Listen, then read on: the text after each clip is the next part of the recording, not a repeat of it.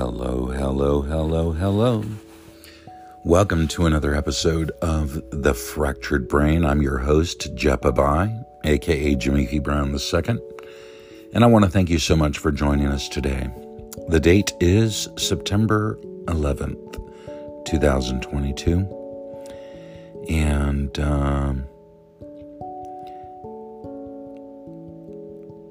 it's the anniversary, I guess, of quite a tragic event that happened here, and certainly want to remember those that perished in such a terrible way on what happened on September 11th in 2001.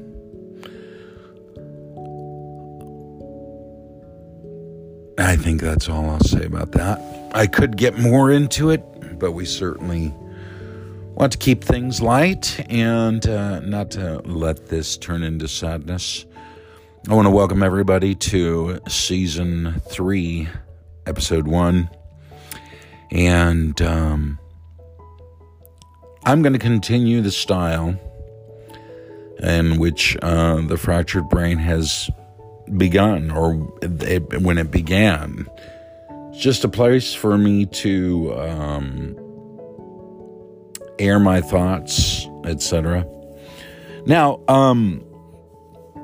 this season, I'm actually going to try to bring on guests and have a little fun with it. And there's a few that I really want to get on here. And I'm just going to have to figure a way to be able to do it where it'll audibly sound good and make it happen. It'll be cool. So again, thank you so much for joining today. If you're joining us for the first time, know this. There's usually no script and certainly no topic. It's just kind of whatever happens. Usually when I, hit record, there are things in my head that I want to tackle. Sometimes I do, and sometimes I don't. Sometimes I just forget because I go off on a tangent about something else. So that's where we're at. I really, when I logged on and saw the date, I thought to myself, wow, I didn't realize, and could have prepared a little more, but that's okay. So, all right, so where do we go? So I'm looking over emails, and I received quite a few this past week. And, I don't want to, dive too much into this, because it could just get incredibly annoying. But I'll tell you, I guess there was some sort of big metal festival in Ohio over last weekend, not this weekend, and just so many emails. I if it was like 2 or 3, I'd be like, who cares? But I mean, it was over 25, and also multiple texts from people that have my phone number, including patrons that made their way to the show. And, the big question, why didn't Deliverance play? And my response is, as I think I said something about it on an episode or two ago, is we weren't invited. So, we don't go where we're not invited. And I'm not going to go and try to crash anybody's party. That's not what I do. That's just the way I've always done things. So, but certainly, entertain. We will always entertain any invite to play. Deliverance kind of has been relegated now. I told the members when we got back from Europe that I'd like to keep us to international dates for now. And there would be no plans for recording or anything like that, as I want to concentrate on Jepabai. I want to concentrate on the solo career. And with the release of the Eraserhead album, my debut solo album, and yes, that's the name of the album, not a band, not a title. It's just the name of the album. I told him I wanted to concentrate a little more on that. And that was when we also decided that if we did do shows, we would be probably using Manny. As, I jam well with Manny, and he was a longtime member of Deliverance. So we all agreed, and, everybody's cool. I talk with Glenn, I talk with Jim all the time, talk with Manny all the time, and Manny, playing on my solo project, and then Jim lends his talents to many of my my Patreon stuff. So whenever I record a single that requires live drums, and that I want Jim's flavor on, I give him a call. And yeah, we didn't receive any invites. So like I said, I don't crash anybody's party, and it's all good. So got multiple reports of how the show went and how things went and all this other stuff. But, but I don't know why we weren't invited, nor do I care. I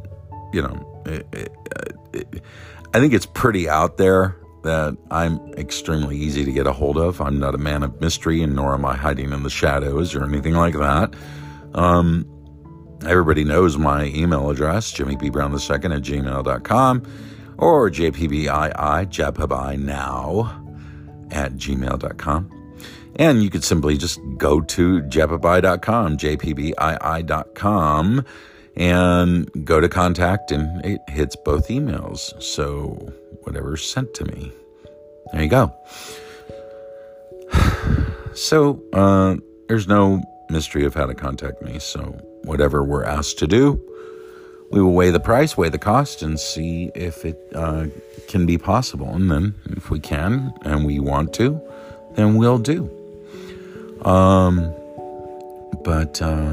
Yeah, that is the only reason we didn't go. That was the only reason we didn't perform, is we weren't invited. So there you go.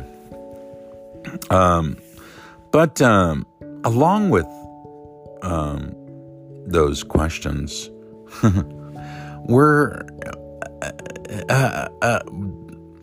and I know I've talked to other artists, and some get, reasonable amounts of hate mail. For some reason, I tend to get a lot, and they come in spurts. They don't happen all the time, which has been nice, because there was a number of years where it just seemed like every time I opened up my email box, and anything music or Deliverance related was just hate mail. And so it's kind of nice that it's tapered off, but kind of renewed with this festival thing. And one particular guy in particular was just so hateful. And I always ignore things like that. You guys know, I've said it before, I don't tend to read my own reviews of records or concerts or anything like that, Because A, I don't want to believe my own press if it's good, and B, I don't want to get lost in anger or whatever, or sadness over a negative review. So it's just best to not pay attention. Unless my attention is called, like, you know, I mean, at an urging of a band member to read something, then I'll do it.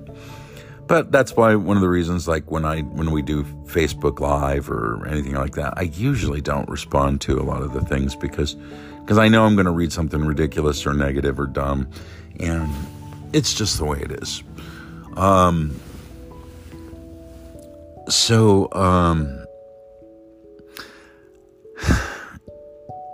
I just responded to this fellow and said, you know, what have I ever done to you to cause you to exude so much hate toward me?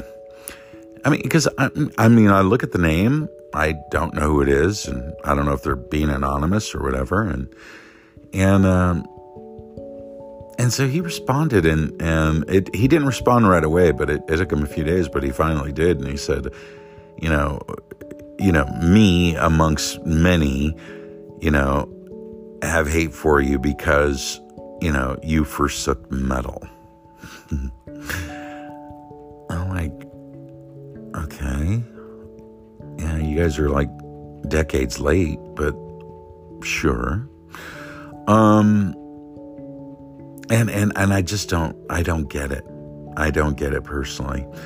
And, so I just, you know, for giggles, I go on to this person's social media, and I couldn't help but laugh, but on the individual's Facebook, Instagram, Twitter, and he talks nothing about, but he only talks about the love of Jesus and the power of metal. And, you know, all these goofy metal bands that he loves and all this other stuff. And I just looked and I'm like, okay, so many references to the love of Jesus and how he loves everything Jesus and loves everything about the Bible and calls himself an incredibly devout Christian and all this other stuff. But with me, use the word hate. And, you know, it wasn't anything about, well, you know, you changed your lyrical scheme, or, you know, I've read that you studied other religions, or I've read that you forsook Christianity. No, nothing like that. He has hate for me, amongst other people that he knows that have hate for me, because I forsook metal. Wow. So,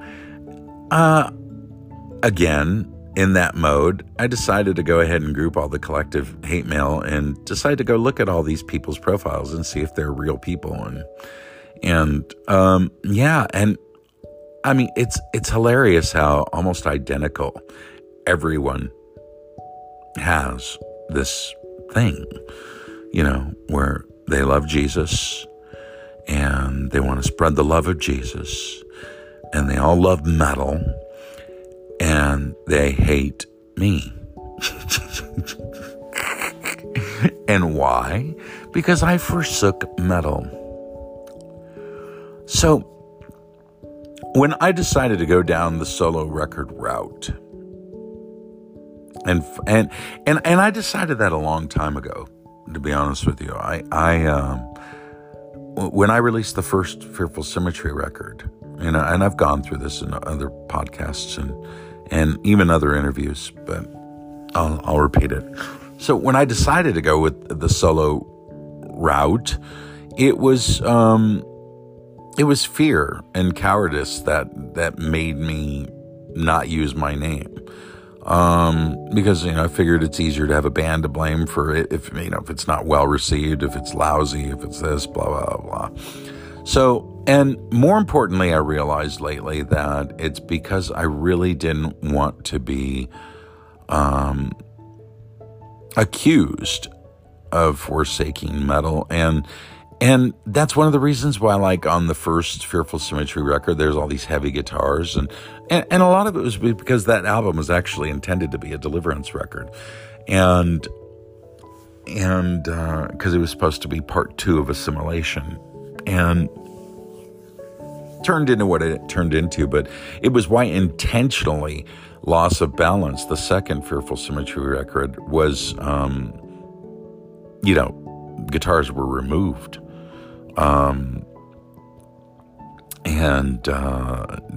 It's just all synths. And I did it that way intentionally to basically snub the metalheads and to say, I want to do what I want to do. But again, did it under the name Fearful Symmetry, under the name Peter Braun, full anonymity, or at least tried to be. But then I was stupid and released it under, Retroactive or Rocks or one of these labels that, immediately used the Jimmy B. Brown name to sell anything. To all, instead of only selling 5 records, now they're going to sell 7 because they put Jimmy B. Brown and Deliverance in there.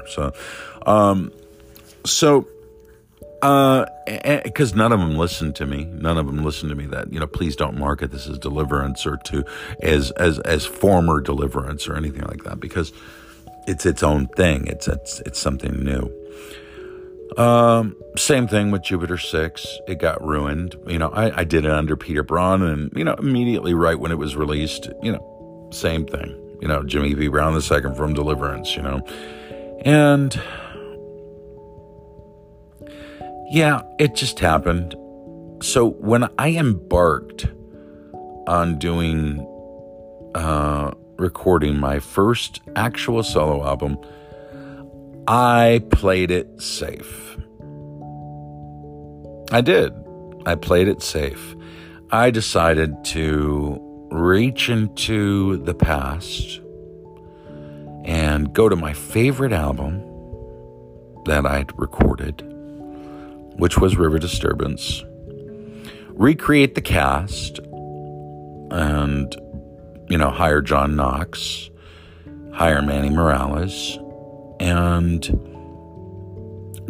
do this album, even pulled an old song out from the archives of what was supposed to be the next Deliverance record, which the Deliverance album that was being written prior to the band breaking up in 1996 was called Memoria.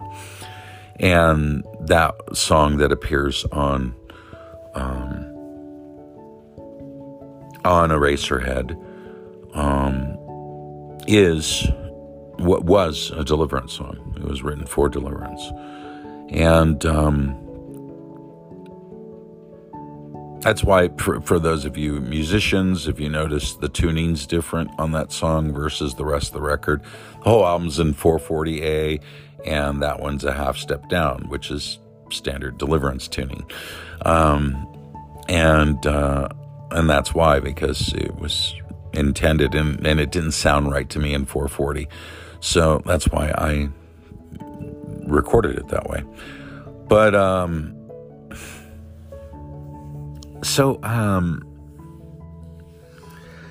but I played it safe. I mean, I wanted to work with those guys again. It'd been a long time since I'd played with John Knox, and it'd been a while since I'd played with Manny. So I because when Manny came to record the Hear What I Say album, I was so busy with work that Annika tracked him.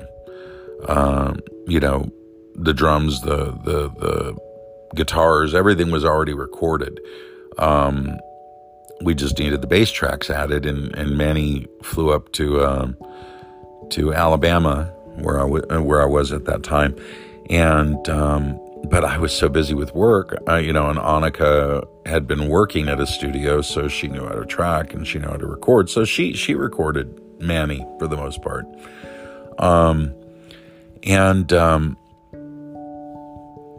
so I hadn't jammed or played with Manny in a number of years. Probably the last time being Cornerstone 2001.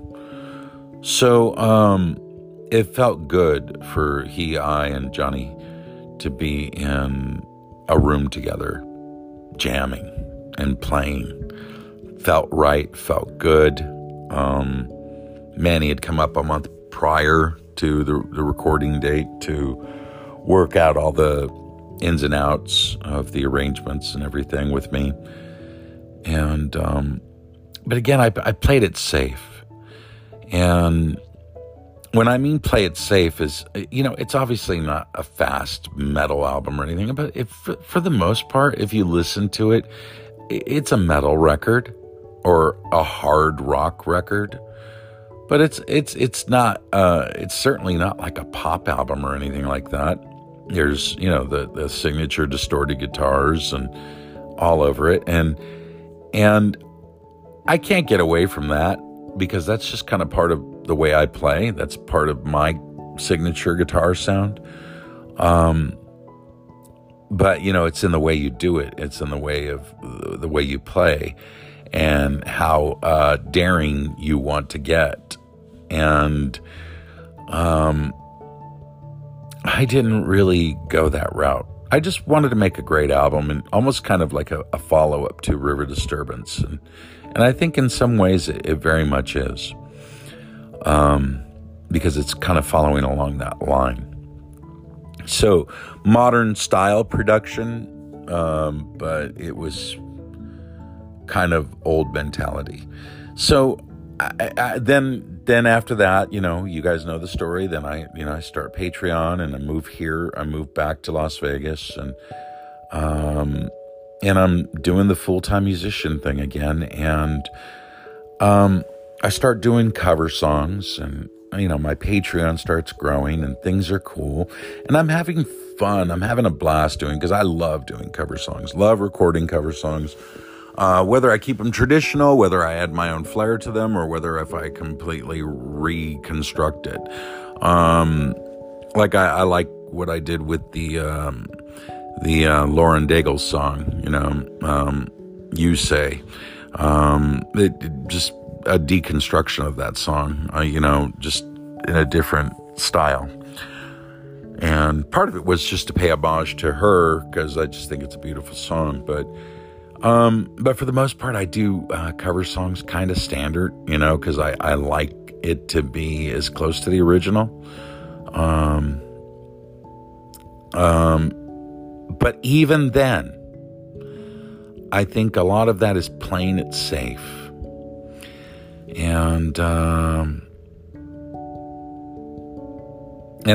I think I play it safe because I'm afraid of treading down any new waters for fear of criticism, for fear of being dismissed, for fear of failure, for fear of receiving a ton of those emails like I got of forsaking metal. Yeah. So I woke up yesterday and one of my Git fiddles, my ES339, which is such a sweet, pretty guitar. And I love playing this thing. And, the toggle switch just went kablooey about 3 weeks ago. And I had no idea how much it was going to cost to fix. I've never had a toggle switch go out on me. I figured, okay, it can't be that much.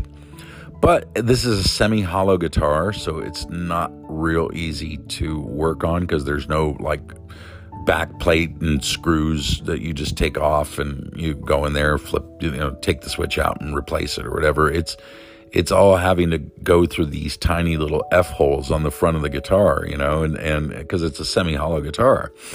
And so it's not a fun process to swap pickups or change a pot or even the toggle switch. It's tedious. You got to know how to do it, and you got to have the right tools. And I was and when it went out, I pulled it out of its case to start, to restring it and play it. Get all my instruments ready. It's time to start recording again. after I got canned from that job. And so, and then that thing goes out, and I'm like, oh, great. Now I have no idea what it's going to cost to get this fixed and whatever. And, but I really wanted to use it this week, so I took it yesterday and to go get fixed. And thankfully, yeah, man, it's good to know people. I called my bud Cody, because I'd already called the luthier I work with, and it was gonna be pricey, and it was $100 plus, because of the work, because of the tediousness. It's no big deal to switch out a switch, but because of what they have to do and how they have to do it, they got to be like uber super careful. And then I called around town and, a couple other repair shops, just to comparatively shop. And everybody wanted a lot of money, over $100. So I called my buddy Cody over at GC Guitar Center. And I said, hey, man, do you know anybody that would, cut me a favor, and owe me I'd owe them a solid if they could just fix this for me. He said, yeah, let me talk to the tech here. He goes, and now the old tech I really liked that used to be there, but he moved to Nashville at the beginning of the year. So he went ahead and they got a new tech, and he wasn't sure about him, but I guess now he felt a little more confident in him. The tech said, you know what? I'll do it. And I'll do it for $50. So I said, okay, I could scrape the $50 together. That's no problem. And so I went over there, and he said he'd do it while I waited. So, gave me an opportunity to sit and visit with Cody, play some guitars, and, that's always a big to do on its own, which I'm going to end up shooting probably a video there, just a little interview with Cody to see what it's like to, what do you look for when you shop and all this other stuff. So it'll be fun. But anywho, where was I going? Oh yeah, okay. So the tech, was actually able to save the switch. He tried to explain the technical jargon of what it was, cold solder, and it was oxidized, and because it's an older guitar, and but he said, yeah, I was able to take the whole switch apart and just reassemble it and put it back together. And I just resoldered it and got it working, and it's working just fine. It's brand new, like brand new. And he goes, and I didn't have to replace the switch, which was thankful, because that's why I was afraid it was going to cost so much. And part of it was because it is a custom shop guitar, and he was able to save the original part, which is really, really cool. And then I asked him, so how much, since, that sounded like a lot more than just swapping it, He said, no charge. And I was so thankful, I thought that was just so cool. And Cody had arranged that for me. I thought that was really nice. And, these guys are just, it's like I said, it's nice to know people. And they just support, the YouTube channel. They support what I do with the Patreon, and they know I'm wanting to, finish my second solo album.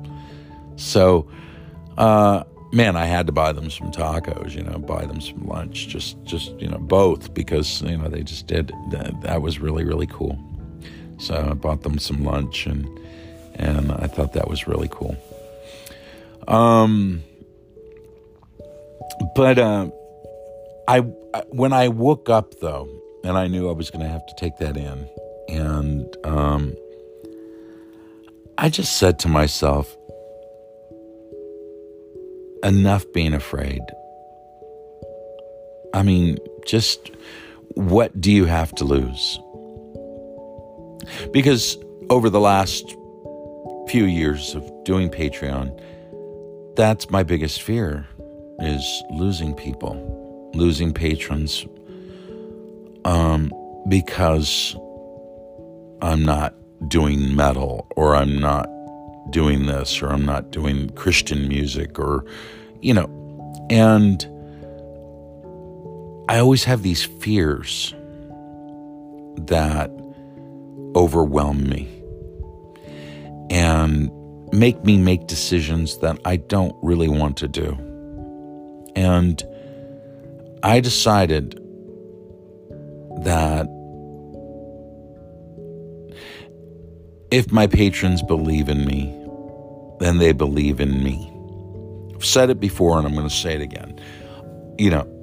I didn't like every single Bowie album, but I was an avid fan, still am. And he released some albums that to me were sleepers, that weren't very good. But I didn't take the album back. I didn't just say, oh, screw it, I'll download it for free or anything like that. I bought it. I went out and supported it, every single effort. And why? Whether I liked it or not, because I support the artists that I love.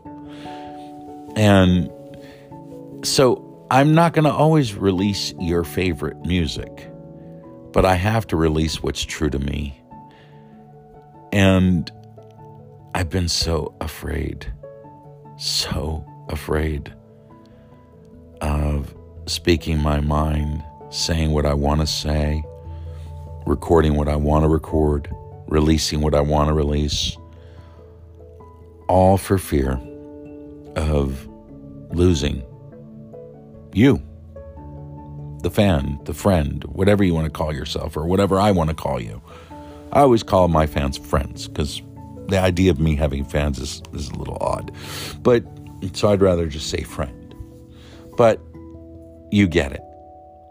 And I don't want to lose anybody over this. So it puts me in a place of being stifled, and a place of being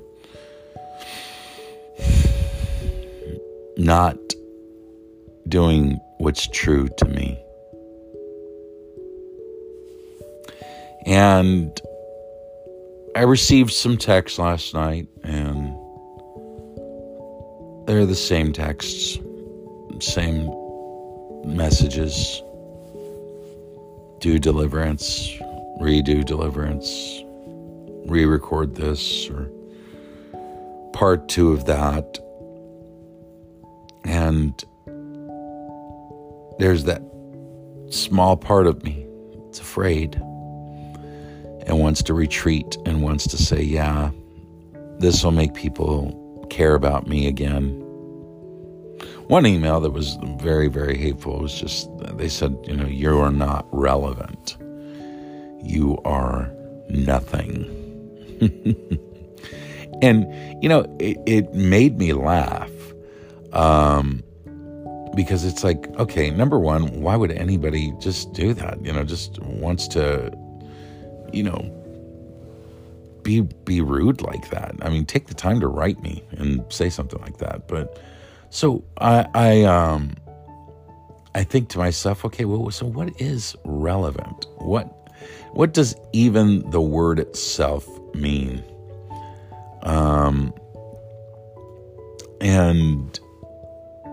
you guys know me. I love to go and look up the dictionary. And it says closely connected or appropriate to what is being done or considered.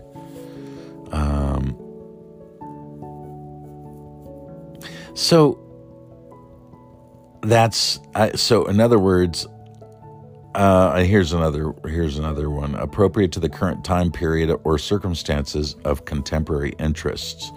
And the example they use in a sentence is, critics may find themselves unable to stay relevant in a changing world. So I thought to myself, okay, well, I don't know if necessarily I want to be relevant, but I want to stay true to myself as an artist. And repeating myself for the sake of being afraid has limited what I want to do and limited my creativity. And, people are always going to either love or hate what you do. And that's exactly the response I always want. Is I want them to love it or I want them to hate it. I don't want them to just be meh, in between, lukewarm. That is the worst response ever. I mean, the take it or leave it, that's an awful response. I want you to love it or I want you to hate it. Because those elicited responses are like passionate. Take it or leave it just means take it or leave it. I don't like it. I don't dislike it. Well, that's something of no consequence. And I kind of feel like that's where I've been stuck for a long, long time. And I woke up with a renewed thing inside of me that said, stop being afraid and just be true to you. So that's where I am. And I want to encourage anybody and everybody out there. I'm sure when you first turned on this podcast, you heard the little advertisement for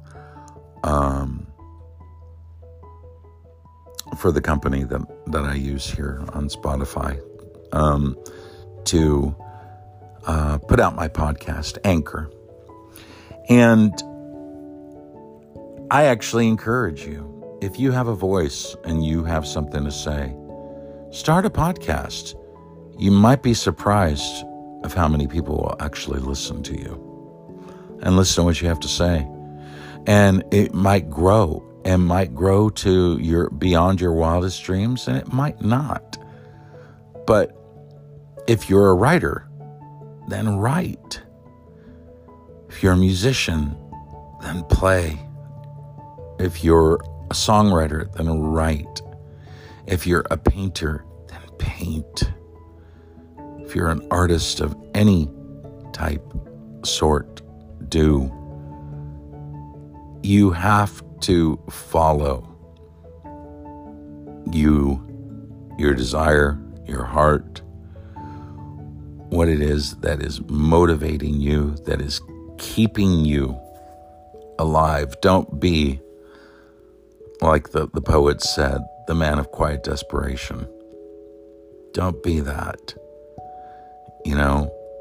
Be what you are meant to be and stop being afraid. And I think that's what just destroys us. In fact, I know it. It just destroys us as human beings. It's not being who we're supposed to be, not doing what we want to do. Now, if your chosen profession is, professional sleeper or, professional lazy guy, obviously that is not going to get you anywhere. I'm talking about a pursuant of the arts, a pursuant of that career, that choice that you wanted to do, but you were afraid of not making enough money. The pursuant of this talent that you may have, pursuant of your writing, pursuant, you know what I'm getting at. Don't wait. The biggest thing that they say that a person on their deathbed says is, I wish I'd done it differently. I wish I'd taken another road. I wish I would have done this. Man, it's not good to leave this world with that. And you never know when your number's up. And I want to not be afraid anymore and just do what I do. If it's boring, it's boring. If it's exciting, it's exciting. As long as I know that I did my best to put out there what was inside of me. So there's your thought for the day. It took me 40 minutes to get it out there, but there you go. So here endeth episode 1 of season 3 of The Fractured Brain. You've been listening, and I really appreciate it. And I thank you so much for tuning in, and I look so forward to you tuning in next week, or maybe midweek, who knows. It's just whenever the mood strikes me. But at least I try to do a once-a-week podcast for you. And until next time, thank you so much for joining me. I'm Jebabai. This is The Fractured Brain.